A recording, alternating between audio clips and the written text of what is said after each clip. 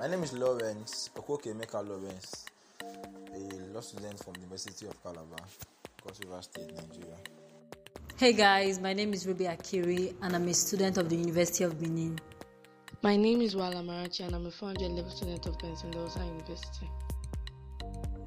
Okay, so my name is Malumi Adeboye and I am from the University of Benin.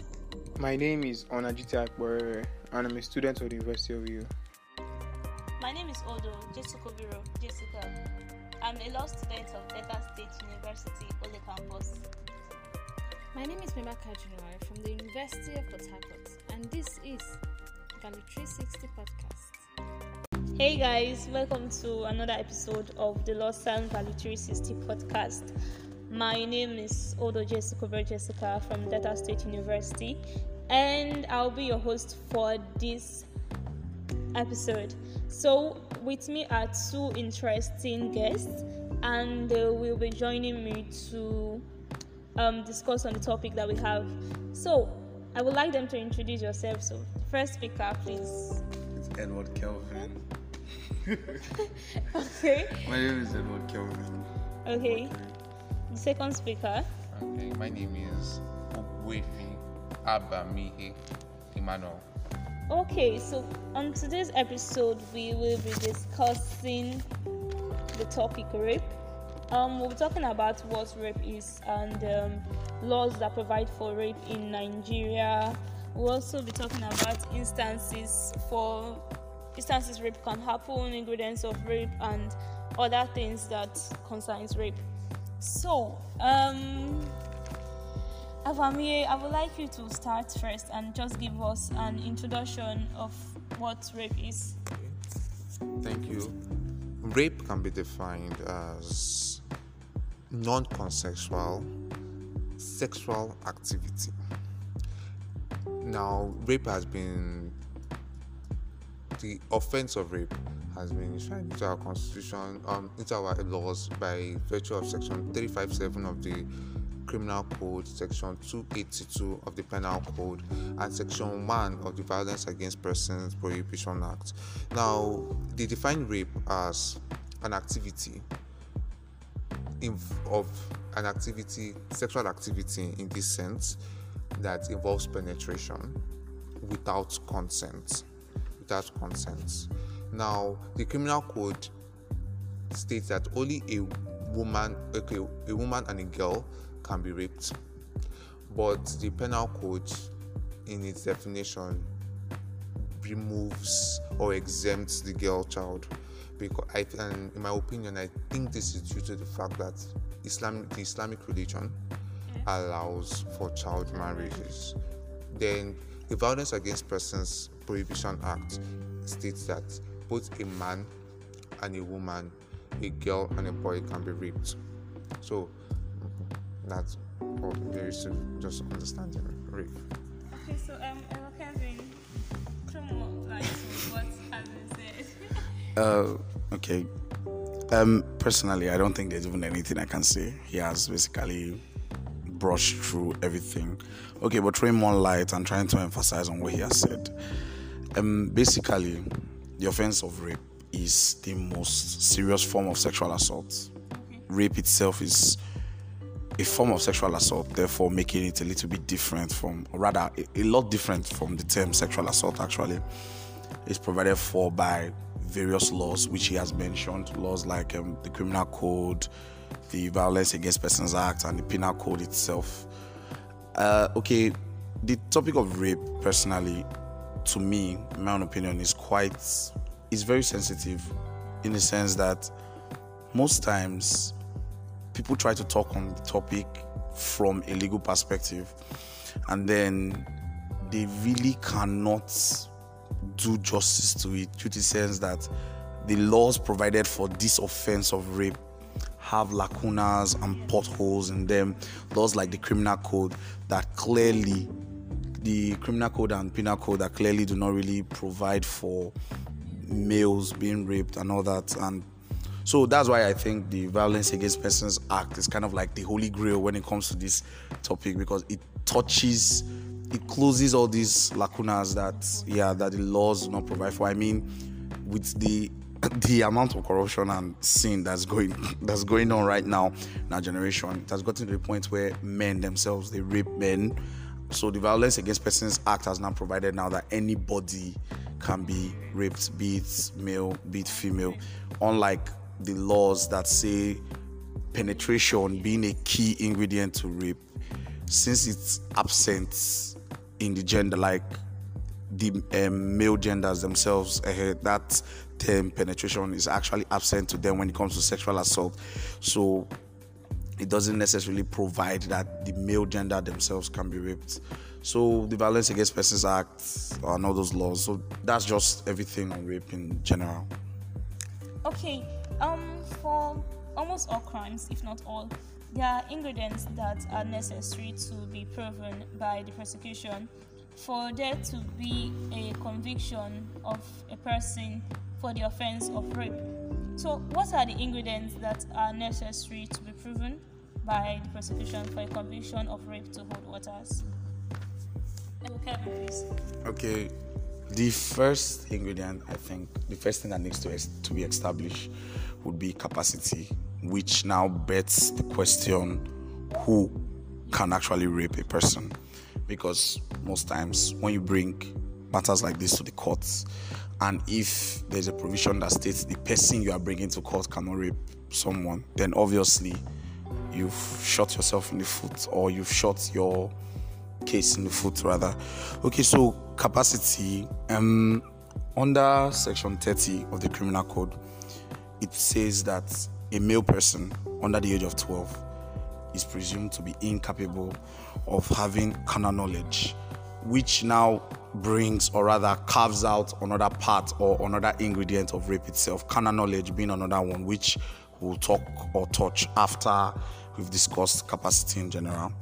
Okay, so it's basically what that provision is saying now is that a male child or a male person under the age of 12 cannot be guilty of the offense of rape or attempt to rape because of the age stipulated there.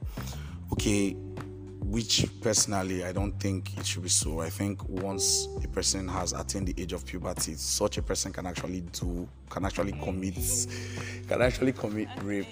Okay, another place or another lacuna that our laws have failed to actually do justice to in terms of rape is, can a husband rape a wife? That's another question. Okay, so basically, under the law, a man or a husband cannot rape his wife because carnal knowledge in that sense has already been given due to the fact, yes, exactly, consent has already been given due to the fact that they are both married. So he cannot necessarily rape his wife. But however, this does not necessarily exempt him, because the moment there is a court order for separation away from the two of them, or there is a file for divorce from the wife, that express, or rather that implied consent given as a result of their marriage, it has been withdrawn. Therefore, the husband is guilty of rape under that. Another lacuna again on capacity of rape itself was what we talked on earlier, where we discussed that under the law, a man cannot be raped.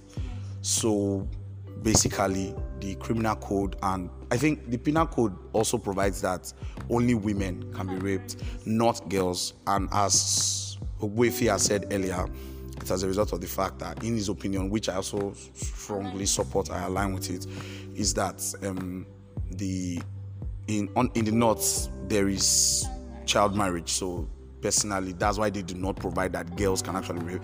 But going into the criminal code, it says women and girls too. So by virtue of that, it only provides for that the female gender in general that can be raped, like I said earlier, because of that key ingredient of penetration itself, which is personally, like I said again, a lacuna in our law, and blessings to the Violence Against Persons Act that has at least brought done justice to that. Another ingredient being carnal knowledge too. Carnal knowledge must be proved in terms of rape. So basically, you don't necessarily need to prove that the hymen has been broken, or there was an emission of semen. Actually, that's not what you use to prove carnal knowledge in general. So the slightest form of penetration, the slightest. Yes, no matter how minute. No, yes, exactly. I am a criminal law lecturer. I think he's the one taking you people now. At that time, he will tell you, no matter how, even if it's not tip, even if it's just the tip, it doesn't matter. Provided there was penetration without a given consent, then yes. Okay, so those that have been listening, we've been saying consent. So consent is actually an ingredient to prove the term of rape, in the sense that once consent is absent, rape has been done, whether expressly or impliedly. It doesn't really matter. So that's just all. Okay, so when we're talking about the ingredients, he made mention of consent and then penetration or carnal knowledge. So consent is like a very key ingredient in rape, and I would like Emmanuel to just talk about consent. Just give us more information. Thank you. Consent can be seen to be sine qua non, very important, of great necessity in proving the act of rape. According to section 131 of the Evidence Act, which states that he who asserts must prove. So if there's an assertion that rape happened, the act of rape happened, you must actually prove that consent was given or was not given. Yes. So now, to prove consent is the willingness to grant permission or willingness to engage in a particular activity, in this sense, sexual activity, and it can be given impliedly or expressly. Now, silence does not constitute consent. So, for example, if I seek or make an offer or an invitation to treat that, okay, I want to have sexual activity with you, yeah, and you just don't say anything and you're silent, it does not necessarily mean consent. Yeah. Yes. Okay. That being said, I'm going to address some certain other sub-elements, such as withdrawal of consent, ineffective and effective consent, then fraudulent consent or misrepresentation. Okay. And objections. Okay, I'm going to start with withdrawal of consent. It begs the question: when consent has been given at the beginning of sexual activity, can it be withdrawn midway or during the acts of sexual sex? Okay. It has been argued and been the contention of so many parties that it cannot, because when sexual activity begins, a man is, or the person who starts the sexual activity is seen to be in a state of insanity. Okay.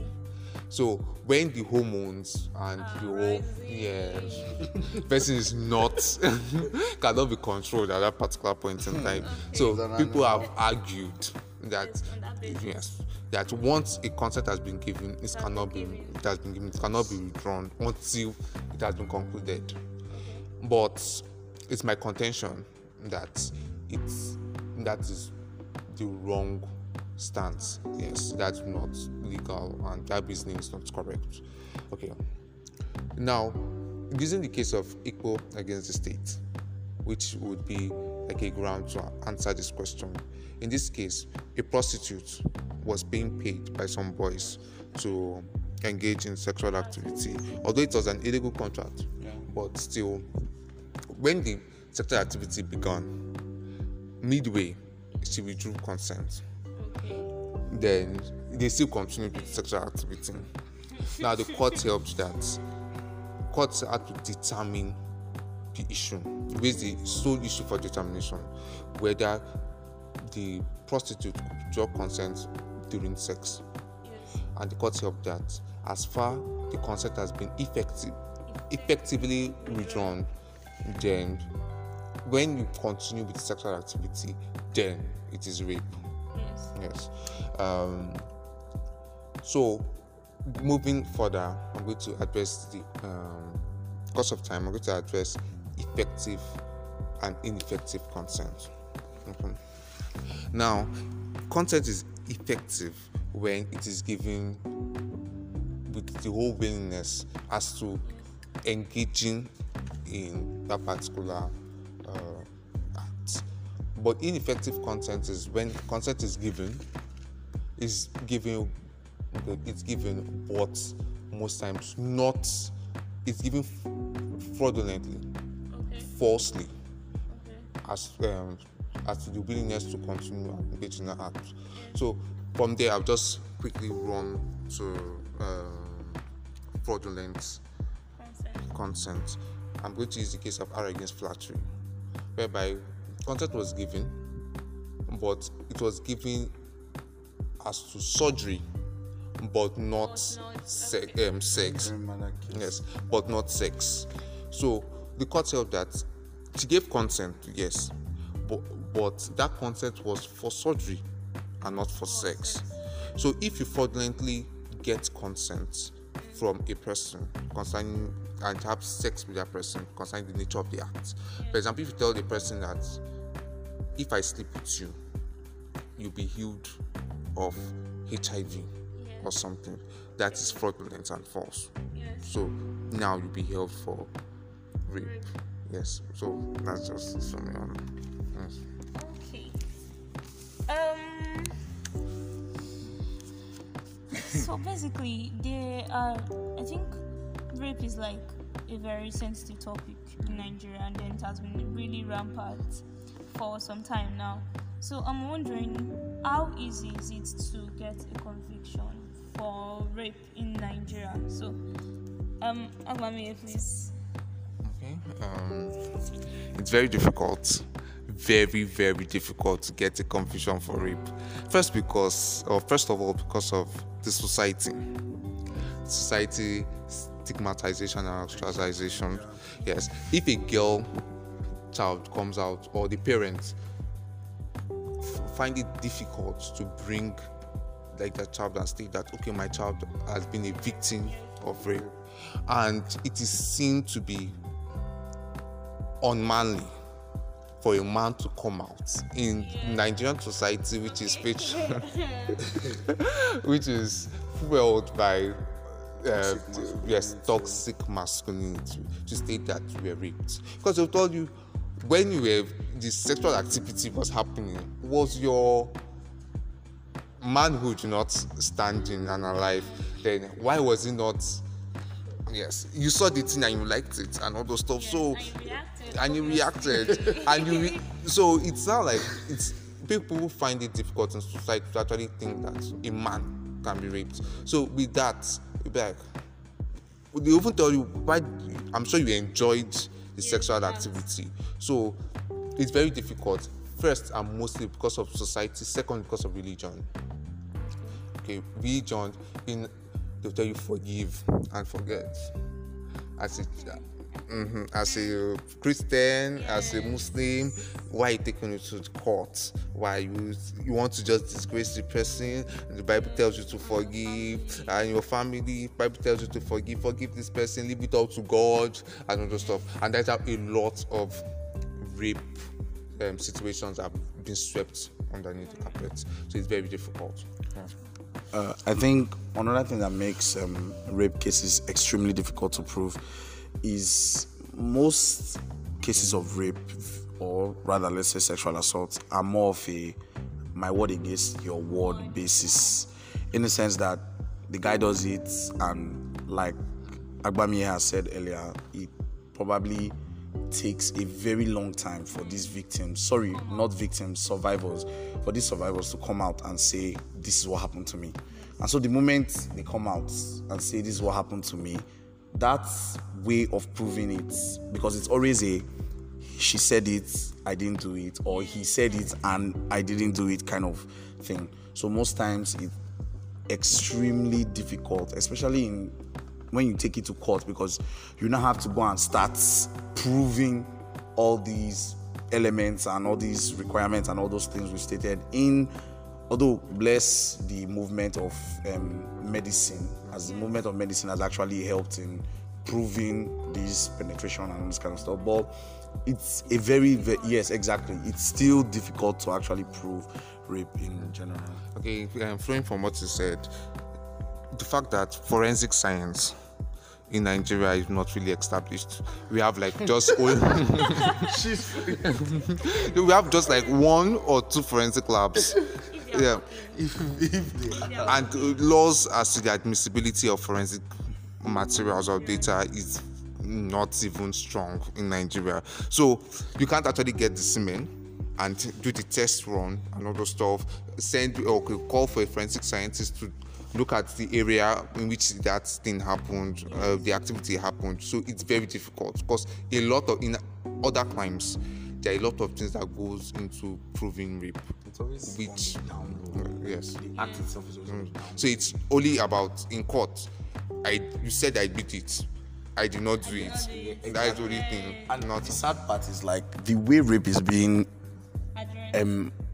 displayed in the media. I won't say displayed, let's say perpetrated in the media, in the sense that, okay, you watch a movie and then every rape scene has to do with the man forcing himself on the woman, sure, and then the woman screaming and like, oh my god. No, it doesn't necessarily have, because now I think like that notion now says, when he was doing it, why were you not screaming?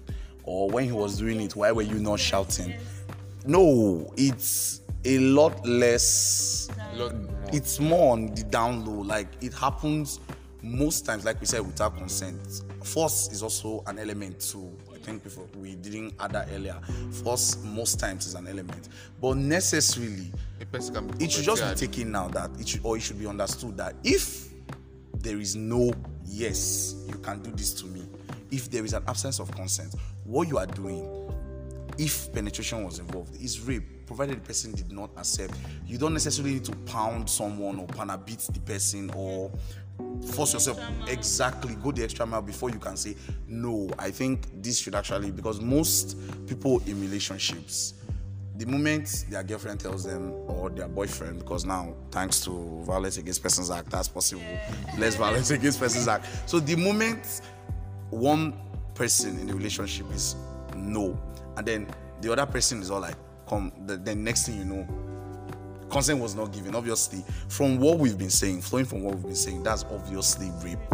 But then again, because of, like I said, the way the media perpetuates what rape should look like, it has to do with a guy just like that kind of stuff. So I think all that stuff has actually contributed to the difficulty of actually establishing a cogent rape case and proving it in the country in general. I think another sensitive matter when it comes to rape has to do with the sexual positions. So many people have the opinion that sexual positions can actually determine if there was rape or there was no rape. Like, why should she be on top if she was being raped, and the SSs and the SSs. So my question now is that, can sexual positions actually affect the courts, like the decision of the court in reaching whether there was a whether there was rape or not? That is to actually convict the offender. Okay, first of all, I think I can get where the inference of this stuff is coming from. Chrisland. Okay, flowing from everything we've said, first of all, personally, I don't think whatever sexual position you are doing at the moment that you are having unlawful and unconsensual carnal relation of another person should determine whether or not rape happened or not. The sexual position, to me and to a lot of people, do not affect rape in the sense, because whether or not, like you said earlier, whether or not she's on top, whether or not he's on top, whether or not they're on the side, whether they are under the bed, it does not matter. I mean, rape doesn't necessarily need to even be in the bedroom in the first place. So where are these theories that sexual position influence whether or not rape happened? No, I don't think so. Addressing that, I think there's another. Okay, let's just flow from it. So I don't think the answer to my question is no. The sexual position does not yes, flowing from everything we've said, trying to. So you don't think that the court will be swayed by the sexual opposition in reaching their decision? I don't. Okay, I don't think the court will be swayed by the sexual position. I think the court, in its own discretion, can be swayed by the, will I say, body movements. Like, I don't really know how to explain it. Okay, like, there are some certain mannerisms a person displays during sex that might make you think this person has consented to this. I think that is what the court should be looking at, if at all it gets to that point. So sexual position does not include that. I don't. Just because someone is raping someone in a missionary style, it's still rape now. The style does not necessarily change. It can be on the roof anyway. It doesn't. Rape is rape. If it was not consensual, then I don't think it's rape. Yes, exactly. Okay, just to lend my voice to that, I feel when addressing this issue, we should also take note of the fact that concerning consent and the fact that rape can be constructive in the sense that I may actually have given you consent on the fact that you have a certain undue influence over me. So, for example, as a father, telling the daughter that doing this, when you do this particular act, is a form of respect. So, when the child or something is on the father, you know that it's not exactly. What is operating in her mind is that I am respecting my. So she may be doing it well, but it's actually rape. And the fact that concerning sexual positions, I also feel like the court, based on its subjective look at everything, we also look at the fact that some certain things, not that it would have a sound effect, but it will still look at it. Wait, why is this girl doing it like this? Why is this boy doing it like this? It shows that, yes, the court is human, and the court was like, there's something wrong, there's something off, because you can't be doing it and be making so much sounds and enjoying it so much and tell me that this is not rape, except if your constructive, undue influence stuff is not there. Okay, so victims of rape come from a wide range of gender, age, sexual orientation, ethnicity, location, and SSs. So, most people, when there's an instance of rape, will consider what is she wearing, what is she this, what is she that. But then we have seen instance of a totally covered lady being raped, and we have seen instance of the reverse case. So this the question is that whose fault is it when it comes to rape? Like, who should take the blame? Because majority of the people are that what she wearing, what was she wearing, all the SSs. So whose fault is it? Okay, and most times I find it kind of disgusting when I hear a rape case, or rather we're discussing rape, and then someone is of the opinion that because the girl, or at this point the guy, is in a certain way or in a certain form, it's not an invitation to treat. I did not invite you to come and rape me just because I am dressed in a part. You do not have as much. You do not have any control over what I should be putting on. Forget whether it's a society or I am not going to be blamed for you not being able to control whatever sexual urges you have at the time. I think what many people seem to not get is that rape necessarily is not about sexual pleasure most times. Most times it's more or less about power. It's about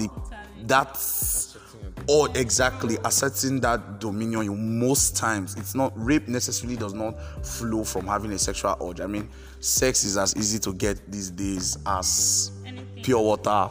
So I don't think it's not necessarily about in a randy state or I'm horny. It's about power in that sense. So I find it very, very annoying most times when we're discussing rape and then someone says, I think personally, my view on rape was kind of molded from listening to TED Talks, listening to podcasts like this. Aside from also what I've also learned in school, I think I was watching this TV series one time. It's called Grand Army. Anybody who wants to check it out can check it out. It's on Netflix.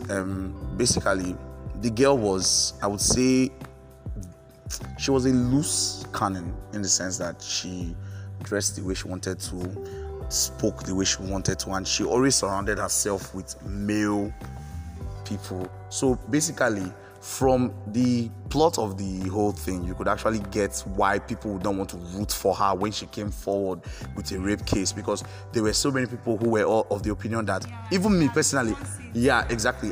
While watching the series at first, I was like, obviously, what were you expecting? You are going out to a party and you are sitting in the floor. No one is saying that you should not be careful when it comes to things like this. No one is saying you should not be conscious of your environment when you are in an entirely male-dominated place or in an entirely female-dominated place. It can go both ways. No one is saying you should be loose. If no one is, I feel listeners will get my point. What I'm just saying now is that a rape survivor, because at this point I don't feel I should be calling them victims, a rape survivor is not to blame whether or not they were dressing indecently or not. They are not supposed to control whatever sexual urge you have at the moment that you felt, or rather whatever quest for power you had at the moment you committed the act of rape. So that's just my own. It's the fault of the abuser, it's the fault of the rapist. End of story. That's just it. Okay, I'm lending my voice what you said. In my own opinion, it depends. It's the fault of society and religion. Yes, I have like my issue with because society.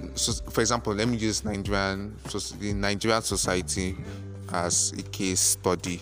For example, in Nigeria, we are not used to ladies exposing their bodies. Yes, so we are used to being covered up. Even our religion, various religions, we are used to ladies being covered up, and we see it as a sign of being whole, being pure, yes, and virginity and all those stuff. So the Nigerian men and women are not used to seeing people being unclad. So when they see people being unclad, they're like, wow, no, this is wrong. So it's now like when you go out and you expose your body, it was like an invitation to treat. Anybody who wants to make an offer to you can make an offer to you, and you don't have a right to reject it. So it's no longer about being the rapist's fault. It's now about being your fault. So you're now to protect yourself from every sexual predator outside by yourself, and the society holds you responsible. That's it. So it's more like religion and our mindset and the way we have been, if not only in Nigeria, even some other climes too, society has that mindset towards rape. So I feel the person who should be held responsible is the rapist himself, the person who carries out that rape sexual act, that should be held like. Okay, so from what we've discussed thus far, we can see that society's opinion of most times the lady being at fault for her mood of dressing, the people she rolls with, and the rest is absolutely wrong, and rape is totally on the fault of the party that carries out the act. So I think one of the reasons why people who are survivors, like I said, of rape activities or rape do not come out is because of stigmatization. Like, I don't think society is fully averse with this rape thing, or they are fully comfortable with it. I think most times they would rather you be silent than come out in the open and talk about what happens to you. So I would like Kevin to talk about some of the stigmatization that rape survivors have to go through in trying to be audible about what has happened to them. Okay, first of all, I want to start by saying that nobody likes to talk about serious issues, especially in this country, especially in this our generation. Nobody wants to talk about anything serious. Once I'm guilty of that. I think every single person is guilty of that. Once something is getting too serious, we just like to detach ourselves from it. Okay, stigmatization is the one reason why most rape survivors or sexual assault, people who have survived through sexual assault or been through it, they tend not to want to come out because the community, I like how Agbamiye said, the society is to blame. Society has not exactly done a very good job in welcoming people who have been through it.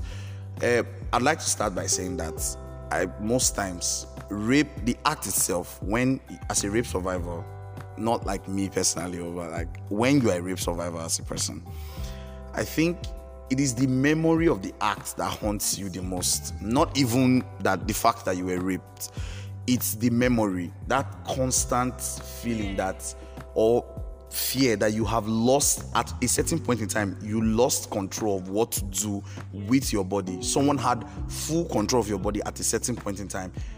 That's a very scary thing. It's something that I don't think anybody will want to go through over and over again. And this is what rape survivors go through every single day, especially in situations whereby the person who committed this act is always there or is close to them because it happens. Ogbuefi gave an example of a father who does it to a child, and that kind of child wakes up in the morning and greets that father every day. See, it's a very mentally challenging kind of thing. So stigmatization is something I think the society should please eradicate, because the truth is, making fun of someone or making someone feel less than they are supposed to feel simply because you are not comfortable with the issue the person wants to be addressed is extremely it's a whole different level of wickedness. And I think the society needs, us as a society, we as a country, we need to do better in accepting this. And bless the Lord, so far there are so many gender neutral organizations that tend to help rape survivors, sexual assault victims, and I'm actually very, very happy I'm happy that the law is now progressing to at least state now that males can also be raped too. I'm happy at, even though it's slow progress, it is progress, and I honestly pray that it gets to a stage whereby you don't need to hide and torture yourself mentally when you have gone through something like this. You don't need to inflict that much pain on yourself even after you have gone through that kind of pain initially. You should be able to. It takes bravery, especially in a society like this. It takes so much bravery for someone to come out and say, this happened to me, that happened to me. So please, what I have to say is share your story. Forget what people will say. There are still people who are looking for someone as brave as you to get up and actually say this happened to them. Your story can change a lot of lives. Your story can touch a lot of persons. No one is saying you should be a poster child for rape. That's not what we're saying. But I am just of the opinion that talk to someone. Let the rapist be brought to justice. That's just my opinion. Stigmatization should not be a thing. The fear of stigmatization should also not be a thing too. Then another thing I want to quickly address is I feel like we as a society, we always tend to bring up this issue of guys can be raped too when females are trying to get their voices heard in issue of rape. I am not against saying a guy can be raped. Like I have stated earlier, anybody can be raped, but I don't think you should be spearheading your own agenda while someone who went through something like that is trying to speak up, irrespective of the gender. if a guy comes out now and says, I'm raped, I don't think that is the time for a band of girls to just come together and say, well, it happens to girls too. Why is it only the guy's story we hear? Or it happens to guys too. Why is it only the girl's story we hear? It happens a lot. The moment a girl comes outside and says she was raped, the next thing you know, there are always those Twitter muscle heads. Or the moment a guy comes out and says, well, there are always those Twitter, I don't even want to call them feminists because they are not even feminists. They are always there to make you understand too that other people can go through that. It's not only you. So that kind of stuff is just it. Okay. In addition to what he said, the issue of stigmatization actually gives more energy to rapists, basically. Exactly. Because these rape survivors have to go in hiding when they did absolutely nothing wrong. So I don't understand, who are we encouraging? So the issue of stigmatization should actually come to an end. Yes. And then while he was explaining stigmatization of rape survivors, he made mention of sexual assault. So, Agbami, please, I would like you to throw more light between the difference between rape and sexual assault, if there is a difference, actually. Yeah, that's okay. As we have at the beginning of this podcast, we defined what rape is. So one characteristic effect or one characteristic of rape is penetration. Yes. So penetration through the anus, penetration through the vagina, penetration through the mouth, penetration through any opening, the ear, the nose, by an extension of your body or using an object and whatsoever. Then sexual assault can be a sexual conduct or behavior done towards a person which does not person has not given consent, express or implied to. So rape can be a form of sexual assault. So yes, so rape can actually be a form of sexual assault. So rape is under sexual assault, while sexual assault is like the umbrella. Yes. So fondling with a person is actually a form of sexual assault. Yes, without consent, it's actually a form of sexual assault. Kissing, voyeurism, and other stuff are also forms of sexual assault. Yes, although it does not necessarily involve penetration. But rape, for it to be rape, penetration must be done. Yes, that is the main difference. Okay. In DPP versus Morgan, I think the court held that the mental element of rape is intention to have sexual intercourse with without the woman's consent, or with indifference as to whether she consented or not. As such that if an accused person believes that the woman was consenting, then he should not be guilty of rape, even though he had no reasonable grounds for this belief. I think this judgment of the court, as esteemed as the court is a little bit open for escapes and to be taken advantage of. So, Kevin, I would like you to talk about basically the mental element of rape, the motive of rape, and just give us a critical analysis on this judgment of the court. Okay, critics. Okay, sorry. Thank you very much. The judgment of the court, like you have said earlier, as esteemed as the court is, it has now given some form of room for actual rapists. I use the term actual rapists because, yes, they are rapists. It has now given them room to, I want to say, like, escape from the hand of justice. So, the mental element of rape. Remember I said earlier that most times rape is not necessarily about sexual urge. Most times it could be about a power play, or it's an essence of dominion. So basically, here's the thing. Rape, the mental element of rape must be present in the sense that the rapist must have the intention or must be indifferent towards whether or not the person says yes. In that grounds, the court is accurate. Where I feel there is a little bit of this is where the court now said that. So if the rapist says that he was not aware that, or he believes, not even says exactly, if he believes. Okay, I think along the line, we are going to actually touch on effective, because I remember Ogbuefi said it earlier. Effective consent. Consent must, like consent given or consent not given, must be effective. So in that sense, I think if you are giving your consent or if you are not giving your consent, it has to be effective. That's the party, or rather the person now that is being accused of rape, must have been aware that your consent was not given. That's my own personal opinion. No one is a mind reader, so we cannot necessarily tell exactly. But the thing is this now, the withdrawal of consent necessarily could be done. It doesn't necessarily need to be done by I've withdrawn consent or I don't want to do it again.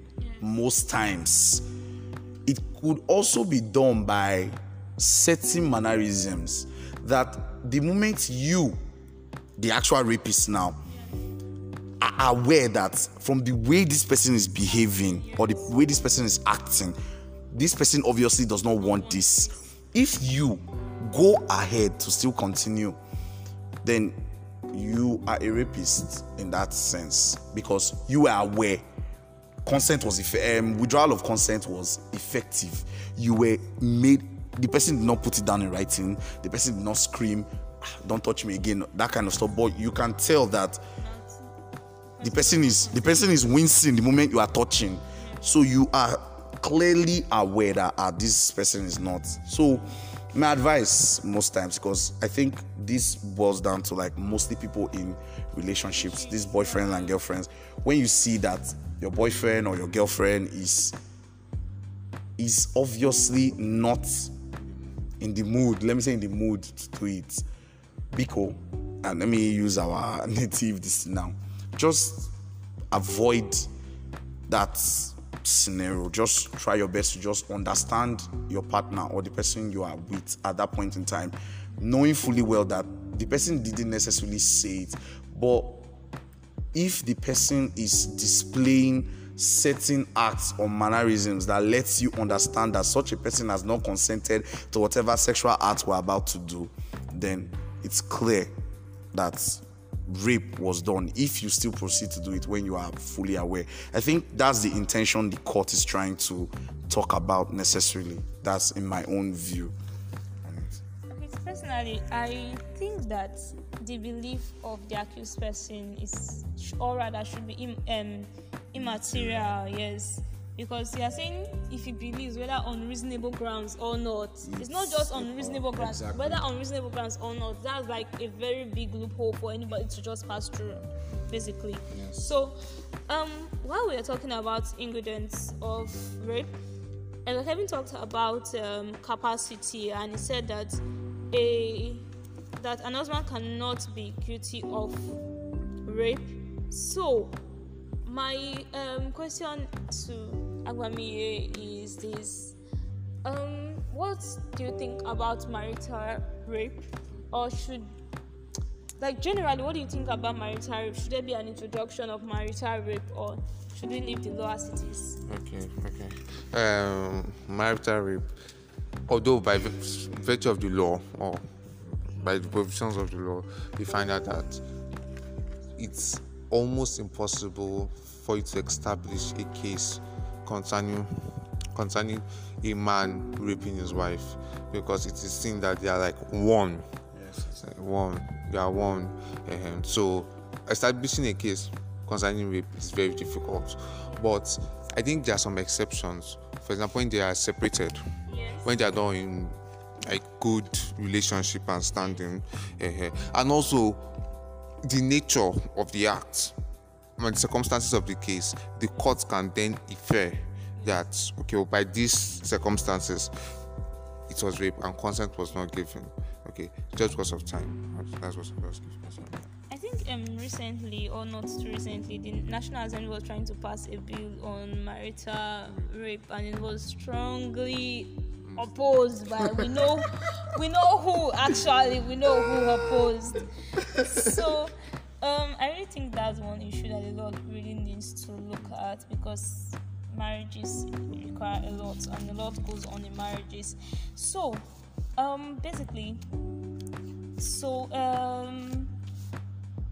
rape survivors go through a lot, from mental health issues to, we've talked about stigmatization before. So what are the effects of rape on rape survivors? Okay, I think I'm almost out of time. So because of time, I'm just going to go through it. Exactly. If you can make a part 2, that would be amazing. Effects of rape on rape survivors. First of all, you have, I think, that low self-esteem. Basically, it beats your self-esteem to a pulp, and you basically cannot move on the streets without imagining or hearing whispers and thinking, this person, they raped this person, or this person allowed herself to be raped, or this girl is claiming, it's always claiming. It's never like she said it happened. They're always assuming that the person assumed or is claiming that the person was raped. So it basically beats your self-esteem to a pulp. I think another thing it does is it could actually be traumatizing. I think earlier I said that the memory of you losing the willpower or you losing full control of your body at a certain time, basically another person forcefully taking it from you. That thought is not something I wish on my worst enemy. So I think that's a very traumatizing experience. In most cases, rape survivors tend to even see the rapist, the person that raped them, a lot, and it kind of affects. It's a very traumatizing experience. Aside from that, I think it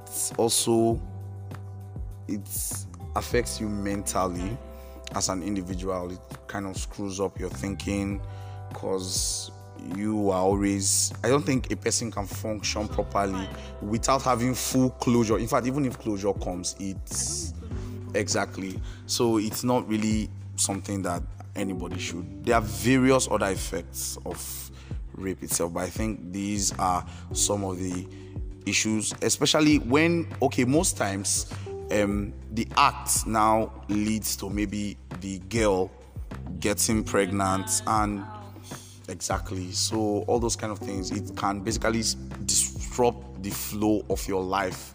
Someone who has her life plans.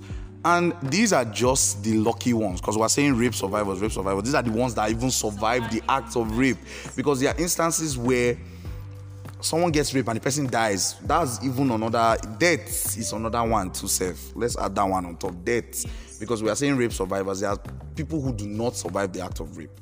So that's okay. In addition, for example, in Nigerian society, once a girl says she has been raped, it automatically becomes very difficult for her to get married. It becomes difficult for her to get married, because the mothers will be like, that girl that was raped, want to bring her to this house. The friends will be like, that girl that was raped, that one they don't use.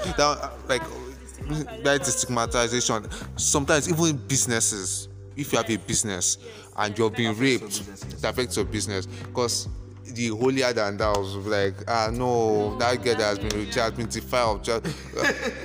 And nobody wants to be a friend to a rape victim. So it has a lot of things that affect you. Okay, so there's another tricky aspect when it comes to rape. False accusations. I've been dying to talk this. False accusations. So basically, you're just going to brush up false accusation and then talk about if you think there should be punishments in such instances. Okay, personally, yes, there should be. There should be some sort of grievous punishment to anyone. Yes, very grievous one. To anyone who comes out openly and then claims to be a rape at this point, you are not a survivor, you are a victim. You come out and you claim to be a rape victim, and it now turns out that you are doing it for clout or some sort of unnecessary pity. I think there should be grievous punishments too, because I don't even know how messed up an individual would be to want to come out and say, I was raped, when you were not raped necessarily.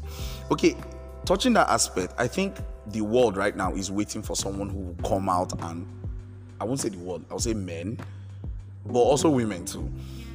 They are waiting for someone who will come out and accuse somebody of rape, and then they now find out that it's false. Oh, that person